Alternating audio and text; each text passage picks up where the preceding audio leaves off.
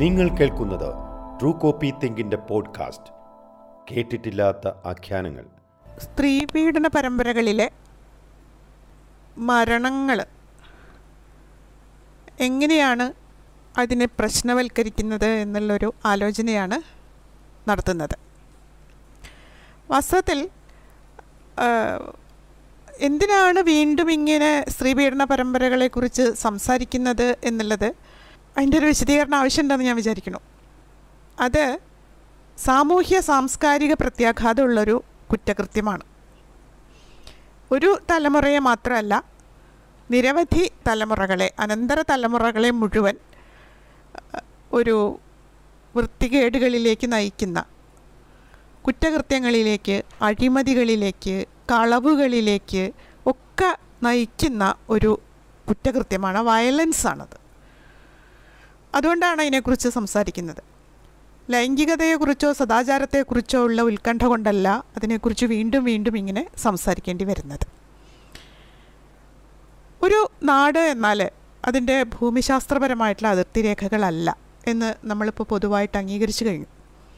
അവിടെയുള്ള ജനജീവിതത്തെയാണ്, ജനതയെയാണ് നമ്മൾ നാട് എന്ന് പറയുന്നത്. അതുപോലെ തന്നെ ആ നാടിൻ്റെ നീതിന്യായ വ്യവസ്ഥ എന്നാൽ എഴുതി വച്ചിട്ടുള്ള കുറേ നിയമങ്ങളല്ല. ആ മനുഷ്യർ, ആ പ്രദേശത്ത് ജീവിക്കുന്ന മനുഷ്യർ അനുഭവിക്കുന്ന സമാധാനവും സുരക്ഷിതത്വവുമാണ് അവിടെയുള്ള നിയമവ്യവസ്ഥ.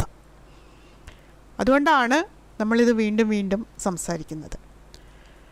ഞാൻ വിചാരിക്കുന്നത് ആദ്യമായിട്ട് പുരുഷ വിചാരം നടന്നിട്ടുള്ളൊരു കുറ്റകൃത്യമാണ് താത്രിക്കുട്ടിയുടെ സ്മാർത്ഥ വിചാരം.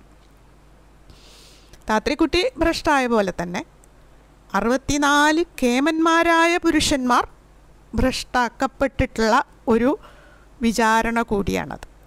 ആലോചിച്ച് നോക്കൂ, അതൊരു സാമുദായിക കോടതിയിലാണ് നടന്നത്.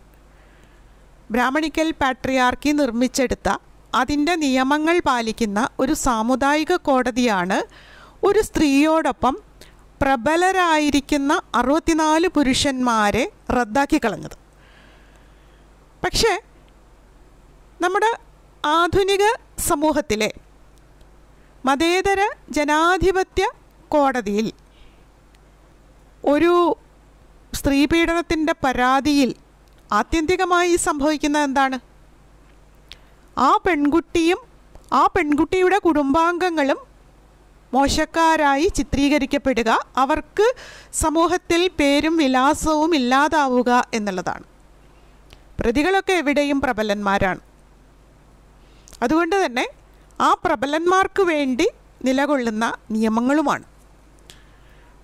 ഇവിടെ ഇപ്പോൾ നമ്മൾ ഭ്രഷ്ടാക്കപ്പെടുന്നത് പെൺകുട്ടികളോ സ്ത്രീകളോ മാത്രമാണ് എന്നുള്ളതാണ് അതിൻ്റെ ഒരു വൈചിത്ര്യം എന്നുള്ളതോ എന്താ നമ്മളതിനെ പറയേണ്ടത് എന്നുള്ളതിനെക്കുറിച്ച് എനിക്കിപ്പോഴും യാതൊരു ഒരു നിശ്ചയമില്ല. കാരണം ബ്രാഹ്മണിക്കൽ മേലാവട്ടെ, ആൽഫ മേലാവട്ടെ, ബീറ്റ മേലാവട്ടെ, ഏത് മേലും സ്വന്തം പാട്രിയാർക്കിയുടെ അടിസ്ഥാനത്തിൽ സ്വന്തം വിഭാഗത്തിൽപ്പെട്ടിട്ടുള്ള അല്ലെങ്കിൽ മറ്റു വിഭാഗത്തിൽപ്പെട്ടിട്ടുള്ള സ്ത്രീകളോട് ചെയ്യുന്ന അത്യാചാരങ്ങളുടെ ഫലം ഒന്നു തന്നെ ആയിരിക്കുന്നു എന്നുള്ളതാണ് നമ്മളുടെ ഈ കോടതികളിലും പോലീസ് സ്റ്റേഷനുകളിലും എത്തിയിട്ടുള്ള സ്ത്രീകളുടെ പരാതിയുടെ ചരിത്രം വ്യക്തമാക്കുന്നത്. അതോടൊപ്പം അതുമായി ബന്ധപ്പെട്ട് സംഭവിച്ചിട്ടുള്ള ദുർമരണങ്ങളെക്കുറിച്ചുകൂടി നമ്മളൊന്ന് ആലോചിക്കാം എന്നെനിക്ക് തോന്നുന്നു.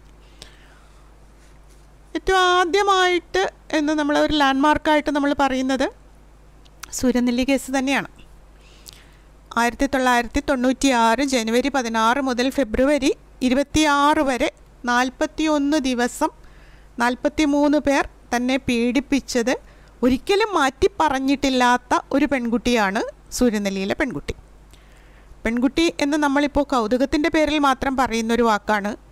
അവരിപ്പോൾ മധ്യവയസ്സ് കഴിഞ്ഞിട്ടുള്ള ഒരു സ്ത്രീയാണ് എന്നുള്ളതാണ് അതിൻ്റെ യാഥാർത്ഥ്യം. നീതി കാത്തിരിക്കുന്ന, വർഷങ്ങൾക്ക് മുമ്പ് നടന്നിട്ടുള്ള 96 എന്ന് പറയുമ്പോൾ 25 കൊല്ലം മുമ്പ് നടന്നിട്ടുള്ള ഒരു അത്യാചാരത്തിന് നീതി കാത്തിരിക്കുന്ന ഒരു സ്ത്രീയാണ്, മധ്യവയസ്സ് കഴിഞ്ഞിട്ടുള്ള ഒരു സ്ത്രീയാണ് അവരിന്ന്. അപ്പോൾ ആ പെൺകുട്ടി എന്തുകൊണ്ടാണ് ആ പെൺകുട്ടിയുടെ കേസിൽ നീതി ലഭിച്ചില്ല എന്നുള്ളതിലപ്പുറത്തേക്ക് ആ പെൺകുട്ടിയുടെ കേസിൽ സംഭവിച്ചിട്ടുള്ള ഒരു മരണം ഞാൻ ഇവിടെ സൂചിപ്പിക്കാൻ ആഗ്രഹിക്കുകയാണ്. അവൾ പെട്ടുപോയത് പ്രണയത്തിലായിരുന്നു. 15-16 വയസ്സിൽ തോന്നുന്ന ഒരു ഇൻഫാച്വേഷൻ പ്രണയമാണ് എന്നവൾ തെറ്റിദ്ധരിക്കുകയും അയാൾ അത് നന്നായി മുതലെടുക്കുകയും അവളെ അവളുടെ വീട്ടിൽ നിന്ന് അകറ്റുകയും കൊണ്ടുപോയി വിൽക്കുകയും ചെയ്തിട്ടുള്ളൊരു സംഭവം. ബസ് കണ്ടക്ടറായിരുന്നു അയാൾ, രാജു. 2005 ഹൈക്കോടതി വിധി വന്നപ്പോൾ കൂട്ടുകാരോടൊപ്പം ആഘോഷിച്ച വ്യക്തി കൂടിയാണ് അയാൾ. അയാളാണ് പെൺകുട്ടിയെ ഉഷ എന്നുള്ള ഏജൻറ്റിന് കൈമാറുന്നത്. ഉഷയാണ് പെൺകുട്ടിയെ ധർമ്മരാജനിലേക്ക് എത്തിക്കുന്നത്. അവിടെ നിന്നാണ് ആ പെൺകുട്ടി 41 ദിവസം പലരിലൂടെ കൈമാറ്റം ചെയ്യപ്പെടുന്നത്. അതാണ് സൂര്യനെല്ലി കേസ്. അപ്പോൾ ആ പെൺകുട്ടിയുമായി ആദ്യമായി ബന്ധപ്പെടുന്ന ആൾ അവൾ കാമുകൻ എന്ന് തെറ്റിദ്ധരിച്ചിട്ടില്ല രാജുവാണ്. അവസാനമായിട്ട് അയാളെ അവൾ കാണുന്നത് കോടതി മുറിയിൽ വെച്ചാണ്. അതിന് തൊട്ടു മുൻപേ അവൾ കാണുന്നത് തന്നെ കോതമംഗലത്തേക്ക് കല്യാണം കഴിക്കാൻ വേണ്ടി കൊണ്ടുപോകുമ്പോൾ കോതമംഗലത്തേക്ക് അടിമാലിയിൽ നിന്ന് ബസ് കയറിയിട്ട് 2 ടിക്കറ്റ് എടുത്ത് തന്നപ്പോഴാണ്. ഒരു ടിക്കറ്റ് അവളുടെ കയ്യിൽ കൊടുത്തു. തിരിഞ്ഞ് കോതമംഗലത്തെത്തി തിരിഞ്ഞു നോക്കിയപ്പോൾ അയാളില്ല. പിന്നെ കേസായി കോടതിയിൽ വെച്ച് ഇയാളെ കാണുന്നു. അപ്പോൾ ആ കുട്ടി പറയുന്നുണ്ട്, എനിക്ക് വെറുപ്പാണ് എന്ന്. എത്രമാത്രം അവൾ അഗാധമായിട്ട് അയാളെ സ്നേഹിച്ചുവോ അത്രമാത്രം അയാളെ അവൾ വെറുക്കുന്നു എന്നുള്ള ഒരു സംഗതി അവൾ പറയുന്നുണ്ട്. 2005 ഹൈക്കോടതി വിധി വന്നതിന് ശേഷം പിന്നീട് നമ്മൾ കാണുന്നത് അയാളത് ആഘോഷിക്കുന്നുണ്ട്. അതിനൊക്കെ ശേഷം വീണ്ടും അതിൻ്റെ അന്വേഷണങ്ങൾ മുന്നോട്ട് പോയിക്കൊണ്ടിരിക്കുന്ന സന്ദർഭത്തിൽ ഏറ്റവും ആദ്യത്തെ നിർണായകമായിട്ടുള്ള കണ്ണിയായ സൂര്യനെല്ലി കേസിലെ വളരെ നിർണായകമായ കണ്ണിയായ രാജു മരണപ്പെട്ടതായിട്ടാണ്. അപ്പോൾ അത് എങ്ങനെയാണ് സംഭവിച്ചത്? രാജു വിളിച്ച പേരാണ് ഉഷ അവളെ വിളിക്കുന്നത്. അപ്പോൾ ഉഷ പറഞ്ഞ പേരായിരിക്കുമല്ലോ രാജു അവൾക്ക് ഇട്ടത്. ഫീൽഡിൽ ഒരു പേര്, ആ പേരായിരുന്നു അവൾ ആ ഫീൽഡിൽ, അവളുടെ സ്വന്തം പേരിലല്ല അവൾ ആ ഫീൽഡിൽ അറിയപ്പെട്ടത്. അത്രമാത്രം ഒരു പ്രബലനായിരുന്ന, അത്രമാത്രം ഈ റാക്കറ്റിന് വേണ്ടപ്പെട്ടവനായിരുന്ന ഒരാളാണ് രാജു എന്നർത്ഥം. അവൾ പറയുന്നത് പാവം തോന്നി എന്നാണ്. വീട്ടിലെ വിഷമങ്ങളും അച്ഛനമ്മമാരെക്കുറിച്ചും സഹോദരിയെക്കുറിച്ചുമൊക്കെ ഇയാൾ തന്നോട് സംസാരിച്ചപ്പോൾ തനിക്ക് പാവം തോന്നി. അപ്പോൾ ഹോസ്റ്റൽ ഫീസ് ഉൾപ്പെടെ തൻ്റെ കയ്യിൽ വരുന്ന കാശൊക്കെ അയാളെ സഹായിക്കാൻ അവൾ കൊടുത്തുകൊണ്ടിരുന്നു. അങ്ങനെയുള്ള ഒരു പെൺകുട്ടിയെയാണ് അയാൾ കൊണ്ടുപോയി വിൽക്കുന്നത്. ആ ആളാണ് പിന്നീട് ഇല്ലാതാവുന്നത് എന്നുള്ളത് വളരെ പ്രധാനപ്പെട്ടിട്ടുള്ളൊരു കാര്യം. പിന്നീട് 1995 വിതുര എടുത്ത പരാതി വരുന്നുണ്ട്. 29/10/1995 വിതുരയിലത്തെ രക്ഷിതാക്കൾ അയൽപക്കക്കാരിയായിട്ടുള്ള ഒരമ്മയ്ക്കും മകൾക്കുമെതിരെ കേസ് കൊടുക്കുന്നത്. തൻ്റെ മകളെ കട്ടുകൊണ്ടുപോയിരിക്കുന്നു എന്ന് പറഞ്ഞ് കേസ് കൊടുക്കുന്നത്. പിന്നീട് 96 ജൂലൈ മാസം 16-ാം തീയതിയാണ് അവളെ അവർക്ക് തിരിച്ചു കിട്ടുന്നത്. ഒരു പോലീസ് റെയ്ഡിൽ അവളെ തിരിച്ചു കിട്ടുന്നത്. അപ്പോൾ അതിൽ പ്രധാനപ്പെട്ടിട്ടുള്ള ഇടനിലക്കാരിയായിട്ട് അജിത ബീഗം എന്നുള്ളൊരു സ്ത്രീ. അവളെ കഷ്ടപ്പെടേണ്ട, ജോലിയൊക്കെ ശരിയാക്കി കൊടുക്കാം എന്ന് പറഞ്ഞിട്ടാണ് അവളെ മയക്കി കിടത്തി വലിച്ചു കൊണ്ടുപോകുന്നത്. അവർ ദുരൂഹമായിട്ടുള്ള സാഹചര്യത്തിൽ മരിച്ചു പോകുന്നു. വിതുര കേസിലെ സ്പെഷ്യൽ കോടതിയിൽ ഒരു നടനുമായി ബന്ധപ്പെട്ടിട്ടുള്ള കേസിലെ ഗവൺമെൻറ് അഭിഭാഷകൻ, ആ അഭിഭാഷകനെ നമ്മൾ കാണുന്നത് പിന്നീട് അഭയ കേസിലെ പ്രതികൾക്ക് വേണ്ടിയാണ്. ഈ അഭിഭാഷകൻ പിന്നീട് കൊലക്കേസ് പ്രതിയാവുകയും ചെയ്യുന്നുണ്ട്. ആ കേസിൽ കോട്ടയം സ്പെഷ്യൽ കോടതി വിധി പ്രസ്താവിച്ച ജസ്റ്റിസ് KK ബാബുരാജ്, അദ്ദേഹത്തിൻ്റെ വിധി വളരെ പ്രത്യേകതയുള്ള വിധിയായിരുന്നു. എന്താണെന്ന് വെച്ചാൽ പെൺകുട്ടിക്ക് സമ്മതമില്ലായിരുന്നു എന്ന് തെളിയിക്കാൻ കഴിഞ്ഞില്ല എന്നുള്ളതാണ് വിധി. അതുകൊണ്ടത് ബലാത്സംഗമല്ല. അങ്ങനെ ആ സിനിമാ നടനും ഒപ്പം ഉണ്ടായിരുന്ന ഏജൻറ്റും രക്ഷപ്പെട്ടു പോകുന്നുണ്ട്. ആ വിധി പ്രസ്താവിച്ച അയാൾ അന്ന് വിധി പ്രസ്താവിച്ചതിന് ശേഷം വലിയ സംഘർഷത്തിലായിരുന്നു എന്നും തൻ്റെ പെന്ന് കുത്തിപ്പൊട്ടിച്ച് കളഞ്ഞു എന്നും വിധി എഴുതിയതിന് ശേഷം കുത്തിപ്പൊട്ടിച്ച് കളഞ്ഞു എന്നൊക്കെ കേട്ടുകേൾവിയുണ്ട്. അദ്ദേഹത്തെ 2011 ജൂലൈ മാസം 1-ാം തീയതി ആത്മഹത്യ ചെയ്ത നിലയിൽ കാണപ്പെടുന്നു. പിന്നെ നമ്മൾ കാണുന്ന വളരെ പ്രധാനപ്പെട്ടിട്ടുള്ള കേസ്, അപ്പോൾ ഇവിടെയൊക്കെ നമ്മൾ സൂര്യനെല്ലിയിലാണെങ്കിലും വിതുരയിലാണെങ്കിലും ഒക്കെ നമ്മൾ കാണുന്നത് അതിൽ പ്രധാനപ്പെട്ടിട്ടുള്ള ഇരകൾ, വാദികൾ ജീവിച്ചിരിക്കുന്നു എന്നുള്ളതാണ്. ഐസ്ക്രീം പാർലറിൽ ഉൾപ്പെടെ. ഐസ്ക്രീം പാർലറിലും 2 പെൺകുട്ടികൾ റെയിൽവേ ട്രാക്കിൽ ചാടി ആത്മഹത്യ ചെയ്തു. കോഴിക്കോട് റെയിൽവേ ട്രാക്കിൽ ചാടി ആത്മഹത്യ ചെയ്തു. അവർ ലെസ്ബിയൻസ് ആയിരുന്നു എന്നൊക്കെയുള്ള കഥകൾ പുറത്തു വന്നിട്ടുണ്ട്. അവരുടെ മരണം ദുരൂഹമായി തന്നെ ഇന്നും അവശേഷിക്കുന്നുണ്ട്. വേണ്ട രീതിയിൽ അന്വേഷണം നടക്കാതെ, വേണ്ട രീതിയിൽ കണ്ടെത്തപ്പെടാതെ. എന്തുകൊണ്ടാണ് ആ പെൺകുട്ടികൾ, 2 പെൺകുട്ടികൾ ലെസ്ബിയൻസ് ആയിരുന്നത് കൊണ്ടാണോ ആത്മഹത്യ ചെയ്തത് തുടങ്ങിയിട്ടുള്ള ഒരുപാട് സംശയങ്ങൾ നമുക്ക് തന്നുകൊണ്ടാണ് ആ കേസിൻ്റെ കുറച്ച് മുന്നേ നടക്കുന്നൊരു സംഭവമാണത്. പിന്നീട് വളരെ പ്രധാനപ്പെട്ടിട്ടുള്ള കേസ്, ഇവിടെയൊക്കെ പ്രധാനപ്പെട്ടിട്ടുള്ള പരാതിക്കാരികൾ ജീവിച്ചിരിക്കുന്നു എന്നുള്ളതാണ് ഈ 3 കേസിൻ്റെയും സവിശേഷത. പരാതിക്കാരികൾ ഉള്ളതുകൊണ്ട് തന്നെ എപ്പോൾ വേണമെങ്കിൽ കേസ് വരാം. അവർ മാധ്യമങ്ങൾക്ക് മുമ്പാകെ വന്നിട്ട് അതിൽപ്പെട്ടിട്ടുള്ള പ്രധാനികളായിരിക്കുന്ന ഭരണാധികാരികളുടെയോ അല്ലെങ്കിൽ പ്രതിപക്ഷ നേതാക്കളുടെയോ ഒക്കെ പേര് വിളിച്ച് പറയാം. അങ്ങനെയൊക്കെയുള്ള അപകടങ്ങൾ ഈ പറയുന്ന കേമന്മാരായിരിക്കുന്ന പ്രതികൾ നേരിട്ടുകൊണ്ടിരുന്നു. 2004 വളരെ സവിശേഷമായിട്ടുള്ള രീതിയിൽ സ്ത്രീപീഡന കേസുകളുടെ പരമ്പരയിൽ തന്നെ ഒരു സവിശേഷമായിട്ടുള്ള ഒരു പ്രത്യേക ഘട്ടമാണ്. ആ ഘട്ടം എന്നുള്ളത് വാദികളും ഇരകളുമായിട്ടുള്ള പെൺകുട്ടികളെ തന്നെ തീർത്ത് കളഞ്ഞുകൊണ്ടുള്ള ഒരു ഘട്ടമാണത്. കവിയൂർ കിളിരൂർ കേസ് ഇതിന് ഏറ്റവും പ്രധാനപ്പെട്ടിട്ടുള്ള ഉദാഹരണമാണ്. കവിയൂർ കേസിൽ അനഘയുടെ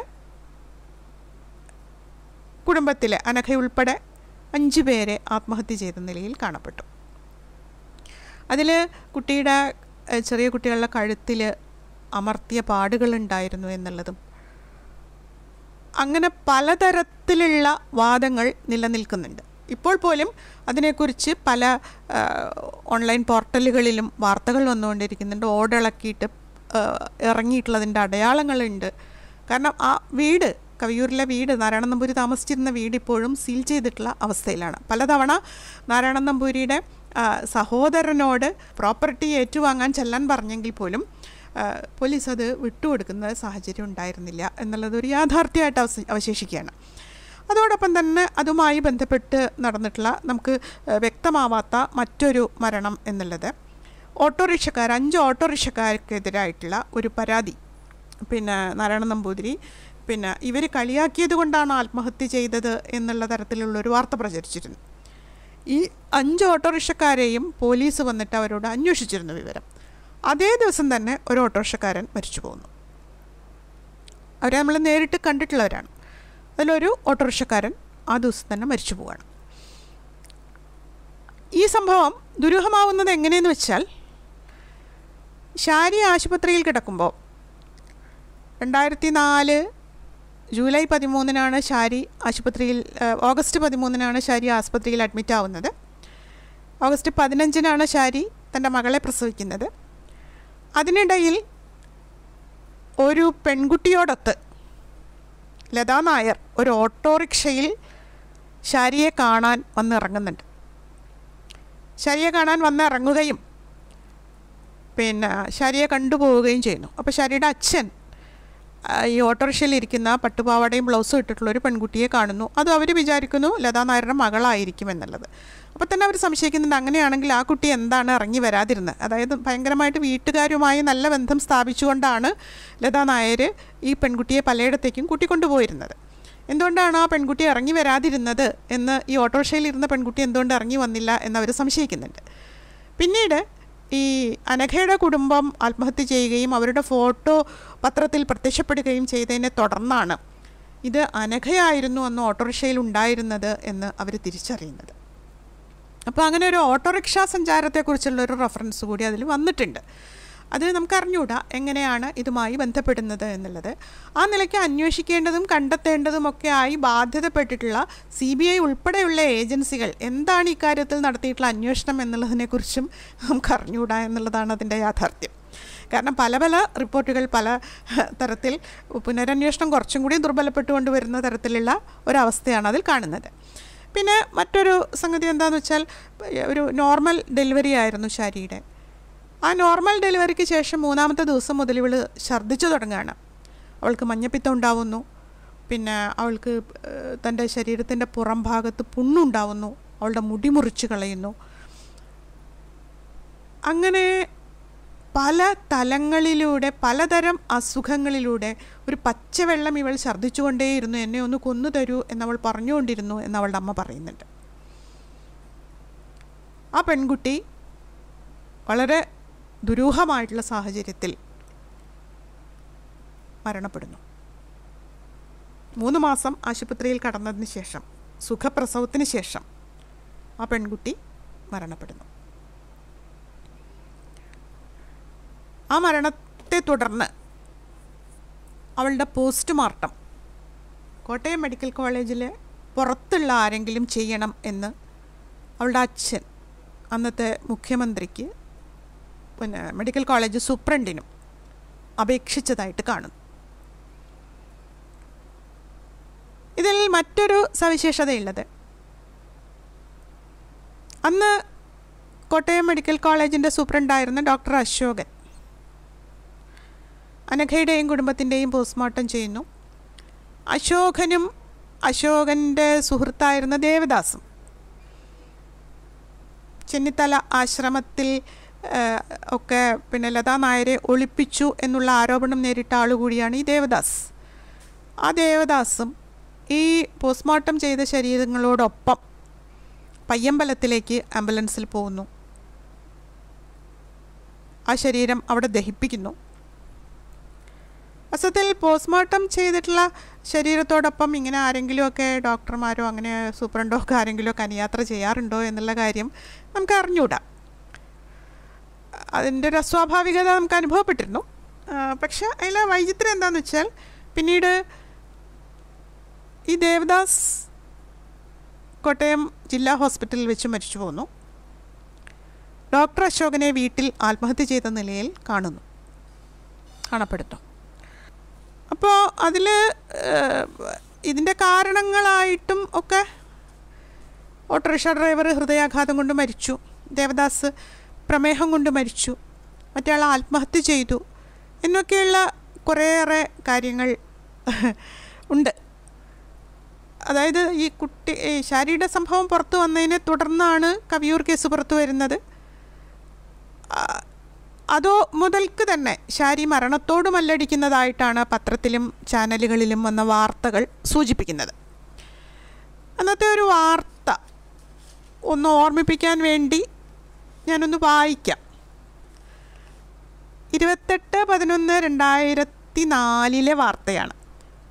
നമ്പൂതിരി കുടുംബത്തിൻ്റെ മൃതദേഹങ്ങൾ കണ്ണൂരിലെത്തിക്കാനായി കോട്ടയം മെഡിക്കൽ കോളേജ് കുടുംബക്ഷേമ വിഭാഗത്തിലെ ആംബുലൻസ് വിട്ടുകൊടുക്കാൻ സൂപ്രണ്ട് P. അശോകൻ അമിതാവേശം കാട്ടിയത് സംശയത്തിന് ഇട നൽകിയിരുന്നു. അശോകനും തിരുവാർപ്പു കേസിൽ അറസ്റ്റിലായ ദേവദാസും തമ്മിലുള്ള സൗഹൃദ ബന്ധവും ലതാ നായരും ദേവദാസും തമ്മിലുള്ള ബന്ധവും മൃതദേഹങ്ങൾക്കൊപ്പം ദേവദാസ് ആംബുലൻസിൽ പോയതും ഉൾപ്പെടെ അന്വേഷണ വിധേയമാക്കണം. മെഡിക്കൽ സൂപ്രണ്ട് അശോകൻ അമ്പലപ്പുഴ ചക്കളത്തിക്കാവ് ശ്രീഭഗവതി ക്ഷേത്രത്തിൻ്റെ മുഖ്യ ഭാരവാഹിയാണെന്നതും ലതാ നായർ ഈ ക്ഷേത്രത്തിൽ ഒളിവിൽ കഴിഞ്ഞെന്നുമുള്ള വാർത്തകളും ഇത്തരമൊരു അന്വേഷണം അനിവാര്യമാക്കുകയാണ്. 28/11/2004 ദേശാഭിമാനി പത്രത്തിലാണ് ഈ വാർത്ത വന്നിട്ടുള്ളത്. ലതാ നായർ ചക്കളത്തിക്കാവിൽ ഒളിച്ചിരുന്നതായിട്ടുള്ള വാർത്തകൾ എല്ലാ പത്രങ്ങളും കൊടുത്തിരുന്നു. അപ്പോൾ ഇതിലൊരു ഒരു ഒരു വിചിത്രമായ സംഗതി എന്താണെന്ന് വെച്ചാൽ, അത് ഈ കേസുമായിട്ട് ബന്ധപ്പെട്ടിട്ട് നിരവധി പേര് മരിച്ചു എന്നുള്ളതാണ്. ഈ കേസുമായി ബന്ധപ്പെട്ടിട്ട് ഉണ്ണീഷൻ നമ്പൂതിരിയെ നമ്മൾ കാണാൻ പോയപ്പോൾ അവർ പറയുന്നത് പേടിയാണ്, കാര്യങ്ങൾ തുറന്നു പറയാൻ ഞങ്ങൾക്ക് പേടിയാണ്. തീർച്ചയായിട്ടും എൻ്റെ സഹോദരൻ ആത്മഹത്യ ചെയ്യില്ല. സാവിത്രി അന്തർജനം പറയുന്നത് എൻ്റെ മകൻ ആത്മഹത്യ ചെയ്യില്ല, കാരണം അത്രയും മനസ്സുറപ്പുള്ളവരാണ്. അത് ഞങ്ങൾക്ക് ഉറപ്പുണ്ട്, അവർ ആത്മഹത്യ ചെയ്തതല്ല എന്ന് ഞങ്ങൾക്ക് ഉറപ്പുണ്ട്. പിന്നെ എന്ത് സംഭവിച്ചു ഞങ്ങൾക്ക് അറിയില്ല. പക്ഷെ ഞങ്ങൾക്ക് എന്തെങ്കിലും ഉള്ള സംശയങ്ങൾ ഞങ്ങൾക്ക് പറയാൻ പേടിയാണ്. അതിനവർ പറയുന്ന കണ്ണൂരിലെ കോട്ടയിൽ ഒരു പെൺകുട്ടിയെ 2 പേര് പീഡിപ്പിച്ചതായിട്ടുള്ളൊരു വാർത്ത വരികയും ആ വാർത്തയായപ്പോൾ, ആ സംഭവം ആൾക്കാർ സംസാരിച്ചു തുടങ്ങിയപ്പോൾ ആ പെൺകുട്ടി കടലിൽ ചാടി ആത്മഹത്യ ചെയ്തതായി കാണപ്പെടുകയും ചെയ്തു. അതുകൊണ്ട് ഞങ്ങൾക്ക് ജീവനിൽ ഭയമുണ്ട് എന്നാണ്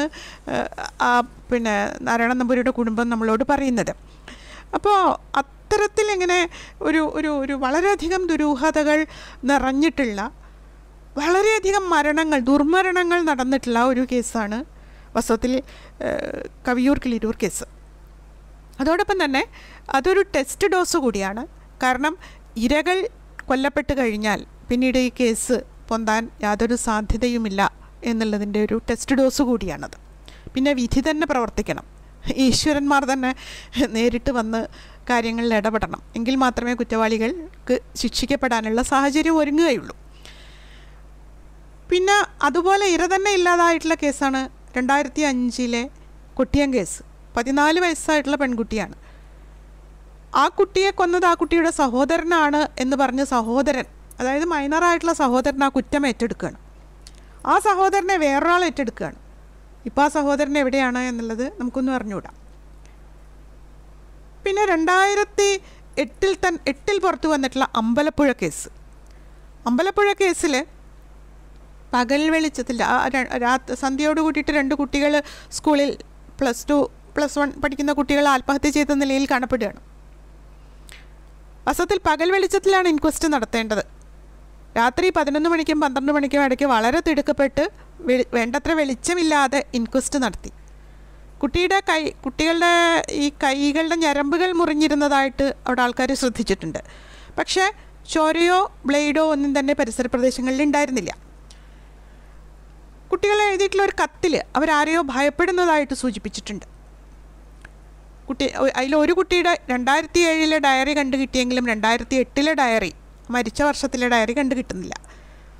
ആ സമയത്ത് ചാർജിലുണ്ടായിരുന്ന പോലീസ് ഉദ്യോഗസ്ഥന്മാരെ സ്ഥലം മാറ്റം ചെയ്തു. ഇതുപോലെ ഇങ്ങനെ കേസ് അന്വേഷിക്കുന്ന ഉദ്യോഗസ്ഥരെ, ഉദാഹരണമായിട്ട് വിതുര കേസിലെ ലക്ഷ്മിക്കുട്ടി എന്നുള്ള ഉദ്യോഗസ്ഥയാണ് ഇത് റെയ്ഡ് നടത്തിയിട്ട് ഇവരെ പിടിക്കുന്നത്.